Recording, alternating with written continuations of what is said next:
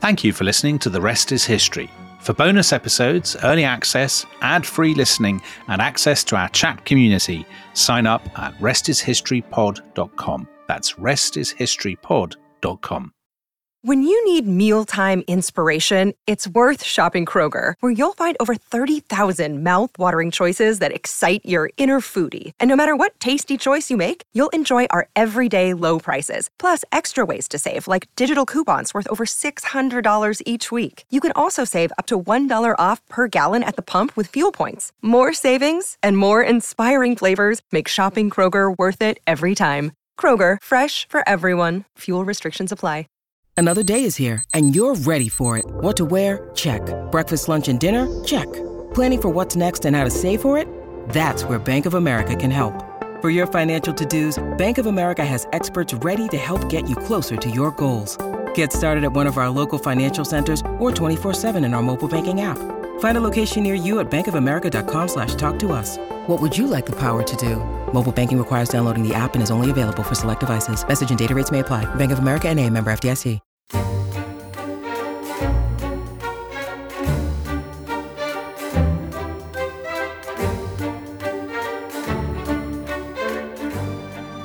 That night, as Hernan Cortés stood on his balcony and stared out across the lights of the city, his mind was uneasy. To seek his fortune, he had travelled thousands of miles across land and sea, and here he was, in the centre of an island city, in the heart of a foreign empire, surrounded by people who didn't speak his language, didn't worship his god, and could turn on him at any moment. And as a deep silence fell across the city, one thought preyed on his mind. So far, he had been lucky, but one day, very soon, his luck might run out. Thrilling stuff there, Dominic, from your new book, The Fall of the Aztecs, one of your Adventures in Time series. Great stuff. And we are, what is this? I'm losing track. Episode 4? Episode 4, Tom. Into our Aztec epic. And Cortés and his Spanish adventurers are in Tenochtitlan, the great Aztec capital. And what is going to happen next? Well, this is the question, isn't it, Tom? Because this thought must have been on their minds. Yeah, I mean, how could it not be? Cortés, just to recap, has made this extraordinary gamble. He has gone against his orders with this company, many of whom are probably not particularly loyal to him and have their own agendas. They have gone inland, as we discussed last time. They seem to have struck this alliance with a city-state called Tlaxcala. And then they've gone across the causeway. They've been welcomed by the Mexica, by their emperor, Montezuma or Moctezuma or whatever one might call him. And they've been welcomed. They've been installed in the palace in the center of the kind of big ceremonial temple quarter. And what is going on? I mean, the truth of the matter, of course, they don't know. They don't speak the language. They're entirely reliant on Malinche, this former slave girl, to translate for them. But actually, I think in the first few days, they're probably quite relieved because they have servants to wait on them. Bernal Diaz, all these sources are very suspect, but he's our best source. And he sort of says, there are people there with tortillas and with bits of turkey and chocolate and corn and these kinds of things. And actually, it's fine. I mean, you say they don't know what's going on. Important to emphasize at this point that actually historians can't be certain what's going on as well. So this is a further dimension to the mystery, as we will come to, that actually the sources for this are treacherous in so many ways. Very treacherous. Yeah. And as a result, there are actually lots of quite opposed theories as to what happens in the days and then the weeks and months that follow. Yeah. So we should look at that. But I think one thing that is absolutely clear is that the Spaniards would have been completely blown away. I mean, we keep harking back to science fiction. This is the equivalent to Captain Kirk beaming down and finding himself in the middle of some spectacular galactic spacescape. Yes. Except that, it's on the face of the Earth. Yeah. They crossed the oceans and found this stunning, stunning city. Yeah, you're right. The science fiction parallel is a good one because so much science fiction is clearly based on these sort of European encounters with indigenous people. The remarkable thing is that, as we said before, the Aztec or the Mexica civilization is, what would you call it, Tom? A kind of Bronze Age civilization, I suppose? Yeah. They don't have steel swords. Yeah. They're about the level of what? Camilla Townsend compares it to the Sumerians. The Sumerians, yeah. So it's kind of the early Mesopotamian civilizations. So it's a sophisticated urban civilization, but technologically it is, as it were, if you want to think of it this way, behind the old world. And yet, Tenochtitlan is a much bigger city than anything they have seen in Europe. As we were saying before, the sort of metro area has probably got 1 million people in it. It's also, they say straight away, it's astonishing to them how well ordered, how regimented, how well maintained, how clean. Yeah, because it's new, isn't it? So unlike, Rome or Paris, where the streets have grown up over many, many centuries, this is much more like an American city, a modern American city, kind of grid systems and laid out like that. It has shops, though, which American cities, of course, don't. If you walk around the downtowns of American shops. So it doesn't have shopping malls, although it does have floating gardens, which is nice. Yeah, and I suppose the difference, it's not as chaotic, is it, as a European city, as Seville, where many of them would have sailed from. Seville is an old city and had relatively recently anyway, been retaken from the Moors. So there's a jumble of different influences in Seville, whereas somewhere like Tenochtitlan is probably much more uniform. You've got the Great Pyramids, but also it's so regimented. So it's divided into quadrants, and each quadrant is divided into neighborhoods, and there are different kind of officials who supervise the different neighborhoods and things, and everybody has their place. And to go against the expectations of society, of your world, is kind of unthinkable. There's no evidence that people really did it. And in a sense, I think, even though it's a sort of Bronze Age civilization, there clearly is a very powerful apparatus of kind of state regimentation. So they go, for example, to this huge market at Tlatelolco, which is another island kind of connected with Tenochtitlan, like a kind of suburb, basically. And they go to the market where you can buy everything. You can buy all these amazing things that they've never seen before, the chocolate and the spices and chilies and feathers, Quetzal feathers. Right, exactly, feathers and all these things. But Bernal-Diaz says the thing that really is striking to them is how regimented it is, how well ordered, how there are officials everywhere to sort of regulate the weights and measures and all these kinds of things. And this is very Montezuma, isn't it? He seems to have been very into this. The idea that this state that has emerged very, very recently should be set on a firm organizational footing. Yeah, absolutely. Absolutely. So there's that amazes them. But also, as you say, the sheer science fiction kind of culture shock. So Cortez says in one of his letters at one point, it was all so wondrous that we could barely believe it. Another of his comrades says the city was a place of enchantment. We were never sure whether it was real or if we were dreaming. And as we said before, they've come having read all these chivalric romances, and suddenly they're in one. Yeah. I suppose it's the equivalent is like an astronaut who's grown up with Star Wars and Star Trek and all of these things. Yeah, suddenly. And then he lands on an alien planet, and it's just like, there are people with 3 heads, kind of bustling bazaars and amazing towers and things. Yeah. And I think that kind of sense the Spaniards convey of entering a dreamscape hangs over the whole historiography of it as well. Yeah. Because the sense of the greatest culture clash, perhaps in the history of human civilization, it's difficult for all of us to get a handle on. Yeah. Because it's gone. Tenochtitlan has gone. Yeah. And so it's difficult for us to get back to a sense of what it must have been like. And the only way that we can really do it is through the eyes of the Spaniards. That's right. Because the Spaniards are the embodiment of the culture that is coming.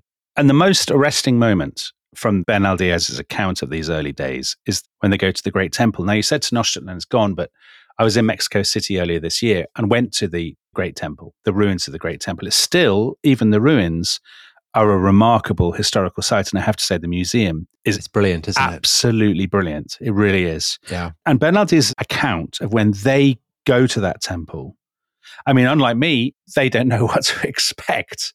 I'd been primed for it for years of reading about the Aztecs since I was a little boy. They're not primed at all.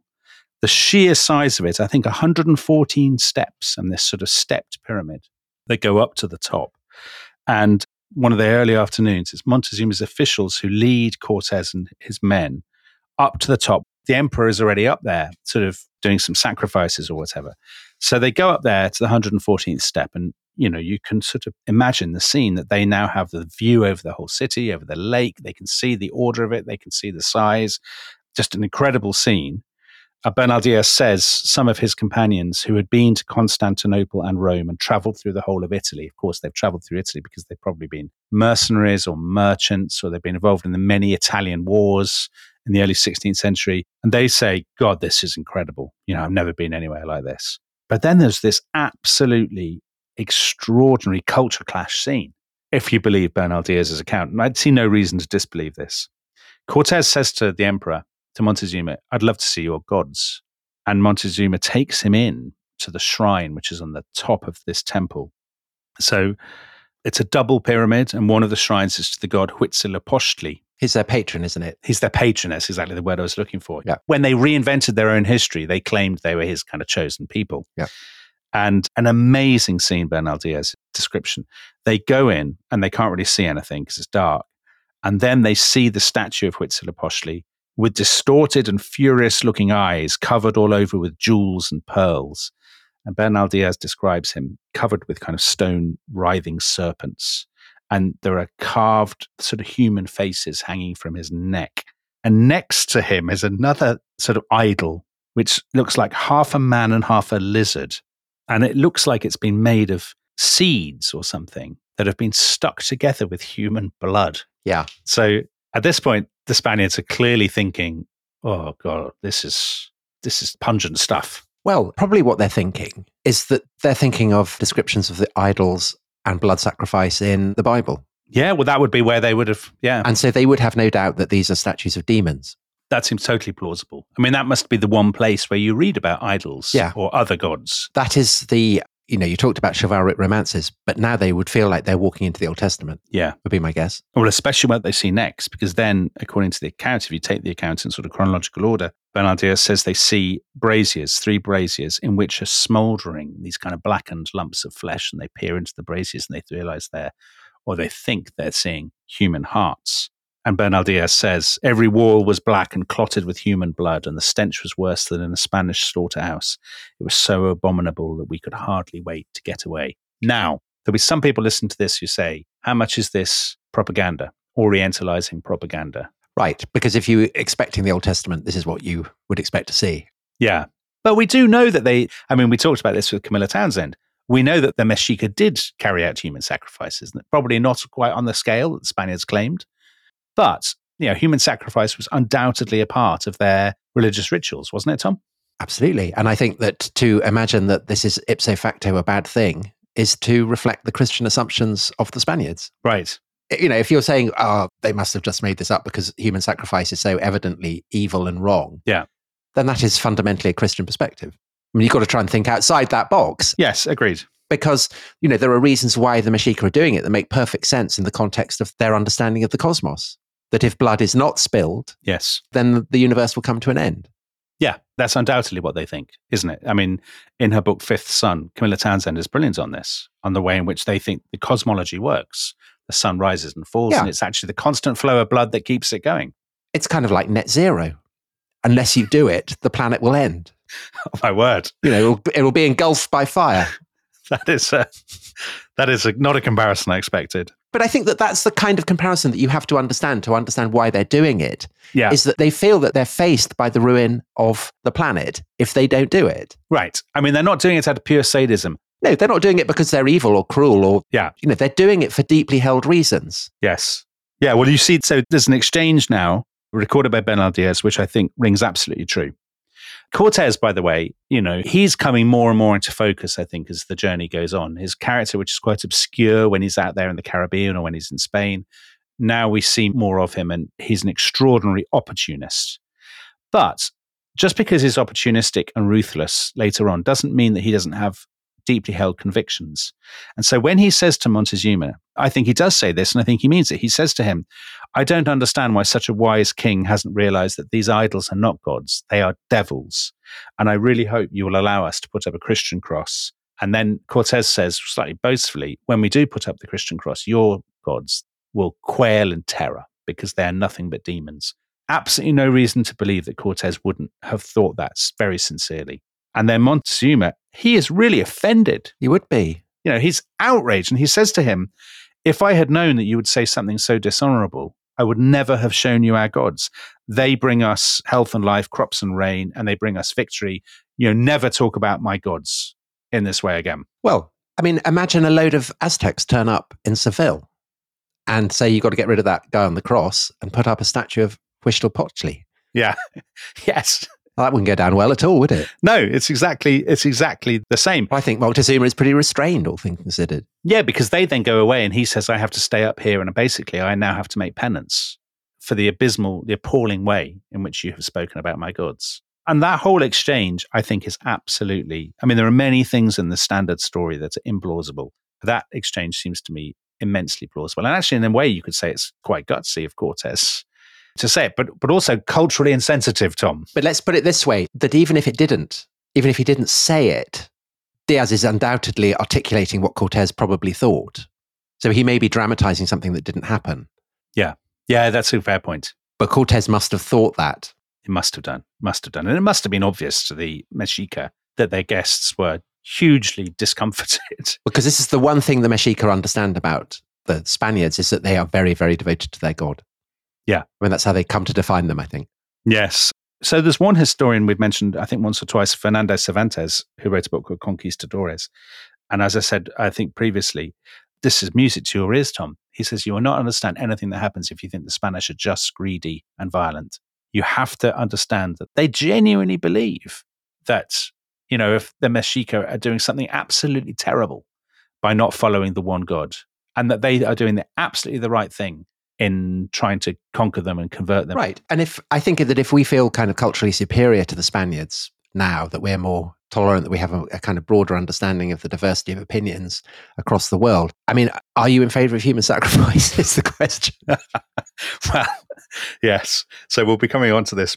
The weird thing is we're doing these episodes, but we're also in the middle of preparing some episodes about Captain Cook, another very different personification of European very different colonialism. Yes. And oddly enough, the same issue comes up with Captain Cook, doesn't it? Anyway, to go back to the relationship, that key relationship between Cortez and Montezuma, I think their relationship seems to have been pretty good, actually, given how suspicious they are of each other and all the possibilities for... They're scoping each other out, aren't they? They are, yeah.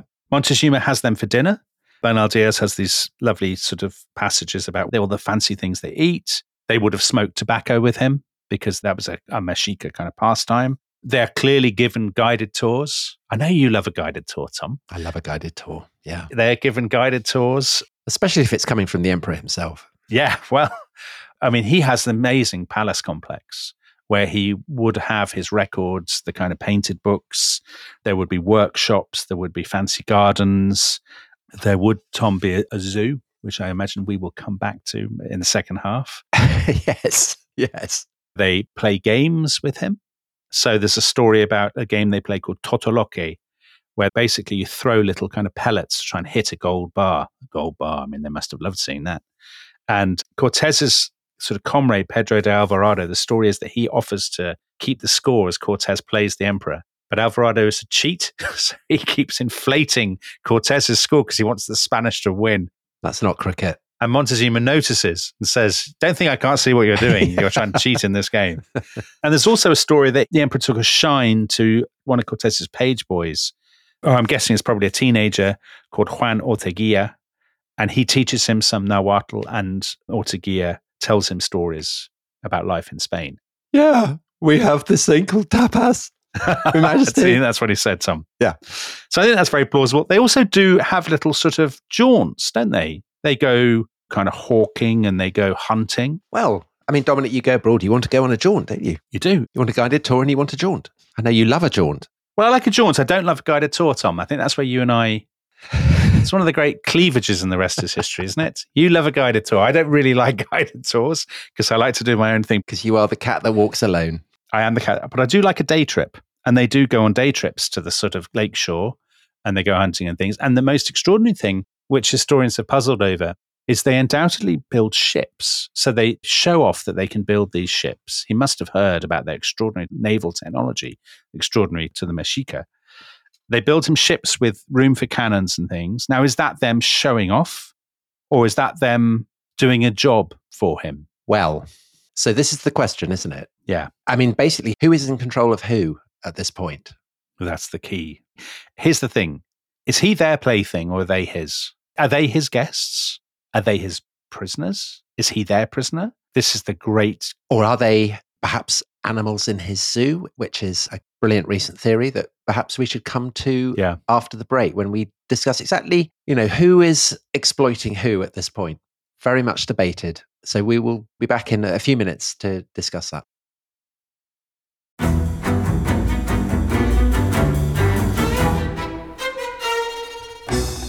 I'm Anthony Scaramucci, former White House Director of Communications and Wall Street financier. And I'm Katty Kay, US Special Correspondent for BBC Studios. I've been covering American politics for almost 3 decades. Welcome to The Rest is Politics US, brought to you by Goalhanger. Go on, tell us, were those donations you made, like Obama in 2008, was that idealism? Were you hoping to get something out of these campaigns that would serve your own business interests, for example? So I think this will either make this podcast incredibly successful, Katty, or people will be horrified and they'll shut it off right now because I'm going to be very real with you. The Obama donation, I had gone to law school with President Obama.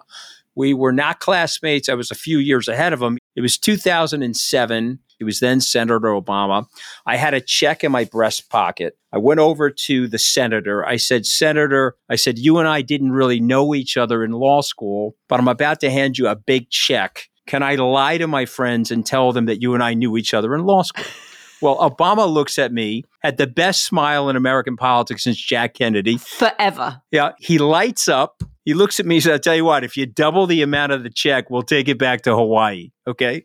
And I looked at him. I said, you're done. I had another check in my pocket. I ripped it up. I doubled the amount of the check. And I'm going to tell you right now, I've been to more White House Christmas parties during the Obama administration than the Trump administration. In this pivotal year for the United States, democracy, and world affairs, Britain's biggest podcast, The Rest is Politics, is launching stateside. Uncovering secrets from inside the Biden and Trump inner circles and how they shape the world's most important economy, but also the global economy too. New episodes are released every Friday morning. Just search The Rest is Politics US wherever you get your podcasts.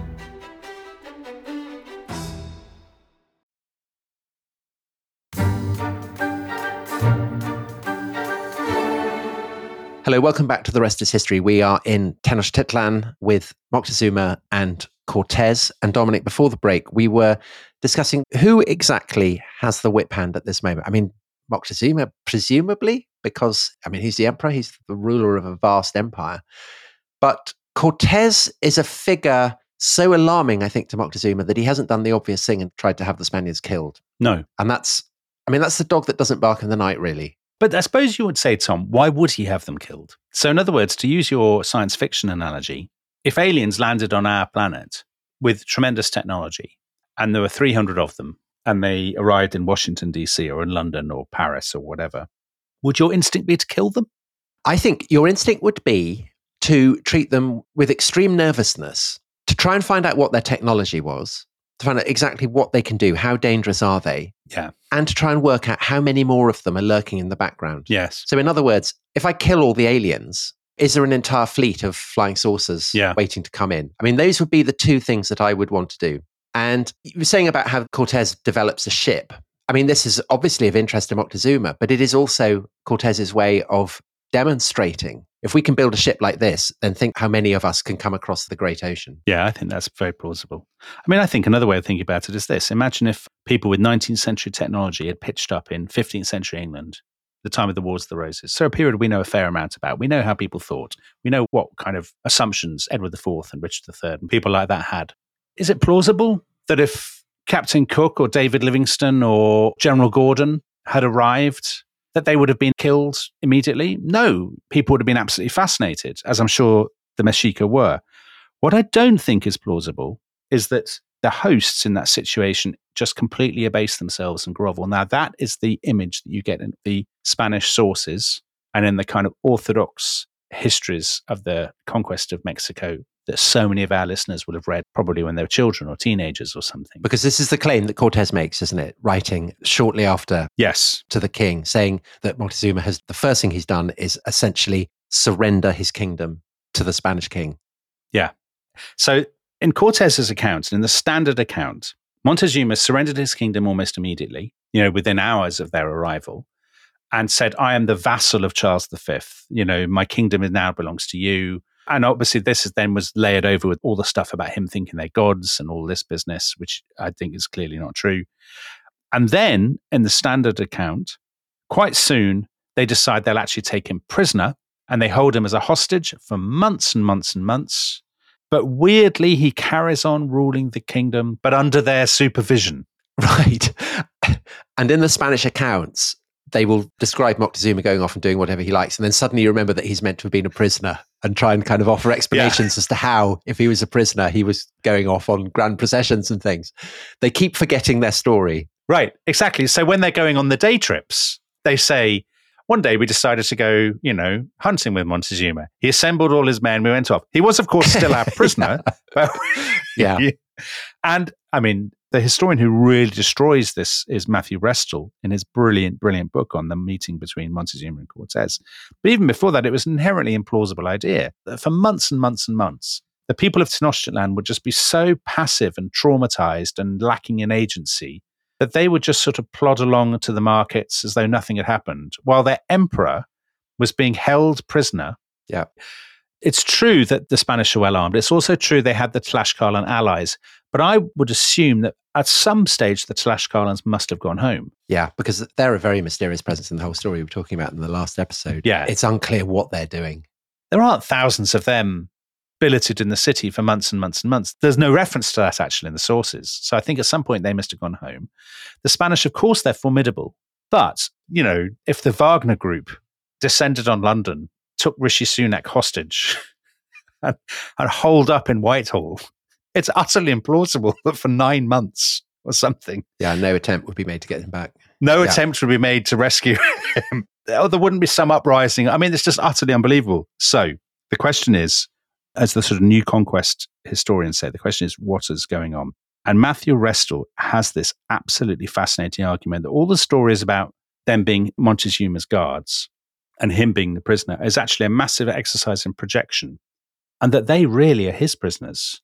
And he has them under guard in that palace, that they are probably at his beck and call. And that's because he has a very, very specific fate in mind for them.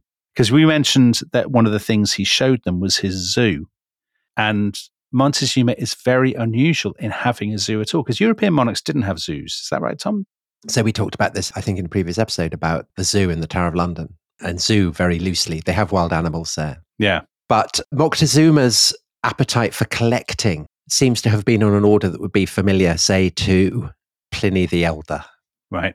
Or to the authors of the Encyclopedia Britannica, or even to Wikipedia. We've talked about this before, how great empires often express their sense of their universal purpose and destiny with a mania for collecting and tabulating and constructing encyclopedias, or even better, constructing great museums or zoos. And this is what Moctezuma is evidently doing. And it's such a brilliant theory. And I gather, I listened to Matthew Restall being interviewed, that he was reading a thesis by a Mexican scholar, so it hadn't been translated into English. And this was all about Moctezuma and his mania for collecting. And he was so impressed by it that he got in touch with the scholar and then married her. So, yeah. Wow. That's a lovely detail. Yeah. Great detail, isn't it? That's very Somerton Man. That's what happened in the Somerton Man story, isn't it? The investigator married one of the... Yes, to a degree. So that will mean nothing to people who haven't heard Tom's brilliant thanks, true crime podcast about the greatest mystery in Australian history, I think it's fair to say, Tom. Yes, so Montezuma Zoo, there's a royal judge later on, a Spanish judge called Alonso Zuazo, and he spoke to the conquistadors, and he later recorded, Montezuma had for show a house in which he had a great diversity of serpents and wild animals, which included tigers, bears, lions. By the way, spoiler, he definitely didn't have tigers and lions to tea, Tom. No. Wild boar, vipers, rattlesnakes, toads, frogs, many other snakes and birds, right down to worms. And each one of these things was in its place and in cages as needed. So that's the classification mania, Tom. Yeah. With people assigned to give them food and all that was necessary to take care of them. Now, here's the interesting thing. He also had other people that were monstrous, such as dwarves and hunchbacks, some with one arm and others that were missing a leg, and other monstrous races that are born as such. So in other words, like so many monarchs, like Peter the Great or something, Montezuma is fascinated by people who are different. So the hunchbacks or whatever. And as Matthew Restall says, it's perfectly plausible that an emperor who wants to collect everything, because that will show he has power, he has dominion over flora, fauna, and all the different peoples. Yeah, it's the same thing as beasts in the arena. Yeah. In Rome. Yeah. It's a display of the global reach of the emperor. It's perfectly plausible that he would see the arrival of these extraordinary new people as a chance to add to his collection. I mean, he's obviously not going to stick them in cages, like they're at Chester Zoo or something. But it's telling that the place where he houses them, the Palace of Axayacatl, is very close to the zoo complex. So he might be sort of thinking, well, it would be great to have this addition, these people who work for me, who are my playthings. And also the fact they're armed, they're technologically adept. He might also be thinking they make great bodyguards. But he's clearly never watched Jurassic Park. No, Spanish Park, Conquistador Park. Yeah. I mean, if that's what he's doing and he thinks that he can keep them safely in their complex, I mean, obviously they're going to break out and run amok. But the thought that they would become a kind of elite guard. See, I'm reminded of Roman emperors, Yeah. Tom. Caligula, he had a group called the Germans, didn't he? The Batavians. Yeah, they were Batavians. And the Varangians in Constantinople. Well, we've done podcasts about Baghdad, haven't we? So the Abbasid Caliphate, they employed slave soldiers as an elite guard. The Mamluk, in Egypt. And this, of course, is what the Tlaxcalans are after as well. I mean, I guess a kind of competitive tendering. Yeah. Whoever can get the Spaniards on their side. Yeah. But obviously, from Moctezuma's point of view, they have to be subordinate to him. And that is not at all what the Spaniards think. So there's an inherent tension there. Yes, because they behave badly, I think it's fair to say. The Spaniards. Yeah. Yeah. I mean, I'm guessing that these months are a process of both sides trying to work out what the measure is of the other. Yeah. But of course, the Spanish have come there. Most of them, we used the phrase before, Matthew Restall's phrase, armed entrepreneurs. Most of them have come to make money. That's what they're doing. It's a great adventure, but they're there in the long run to get money, to get gold, to improve their status and that of their family and their clan and their patronage network and whatever. And over time, you can well imagine people saying to Cortez, what's going on here? We've been here like 2.5 months. And, enough of the kind of going hawking with the emperor. When are we going to get the gold and go back? And there are stories, first of all, that Cortez is constantly pestering Montezuma for more gold, but also stories that some of the Spanish behave badly, that they don't stay in their cage, as it were. They roam out through the kind of palace complex. They will ransack rooms. They will basically steal fans and feathers and necklaces that they've been heaping up gold, and they've even started to melt it down. So there's an advisor of Montezuma who says they've been shouting and quarreling. They seized the treasures as if they were their own, like slaves to their greed. They were laughing like beasts. Actually, that comparison with beasts perhaps gives you some sense of how some of Montezuma's people are thinking of them. And Cortez is already muttering about building ships, and presumably he wants to build ships, more ships, because he knows he might be stopped on the causeway. It'd be very helpful for him to have ships to get across the lake. And then he's got to think about transporting the gold to the coast. So one obvious question would be, well, if the Spaniards are causing trouble, if they're clearly not going to be very good as exhibits in a zoo or even effectively employable as bodyguards, what do you do with them? And one obvious choice would be to sacrifice them. Yeah. Or kill them or have them wiped out. And sacrificing them might be the best opportunity to keep the gods happy. Oh, definitely. And it so happens, doesn't it, that winter is turning to spring, and that brings a particular month hoving into view. And this month has the brilliant name of the Flaying of Men. Yes. I know you love this, Tom, because you were very keen when we had a World Cup of Gods. So for those people who think this is just babble, we organized a vote on Twitter and did some podcasts about which was the best god in human history. You were very keen to see the Mexica god Chipitotec thrive. Our Lord, the Flayed One. He crashed out in the first round, I'm afraid. He did very poorly. For reasons that may have to do with the general vibe that surrounds his cult. So basically, he's the god of fertility. Yeah.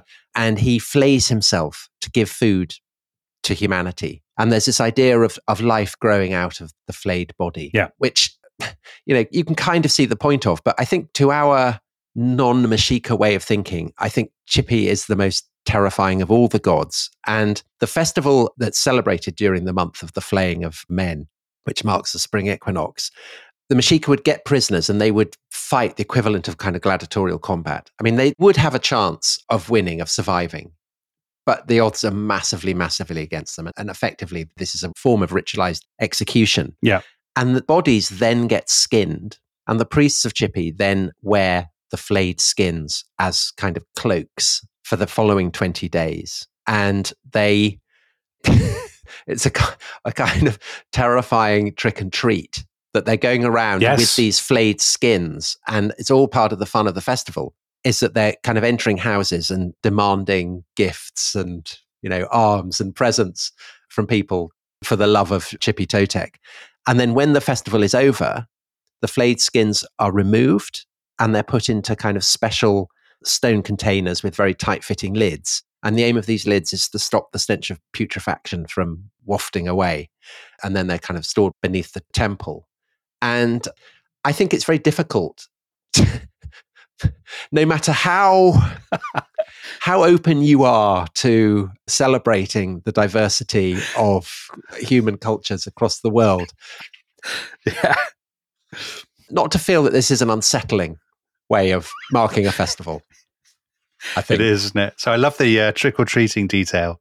And I also love there's another detail, because there are different accounts of how this worked. There's another detail that as people pitched up wearing the flayed skin of the... and also stabbing their penises with thorns. That's also part of the fun. Yes, there is that element. When they would pitch up, families would bring their children to come and hug them.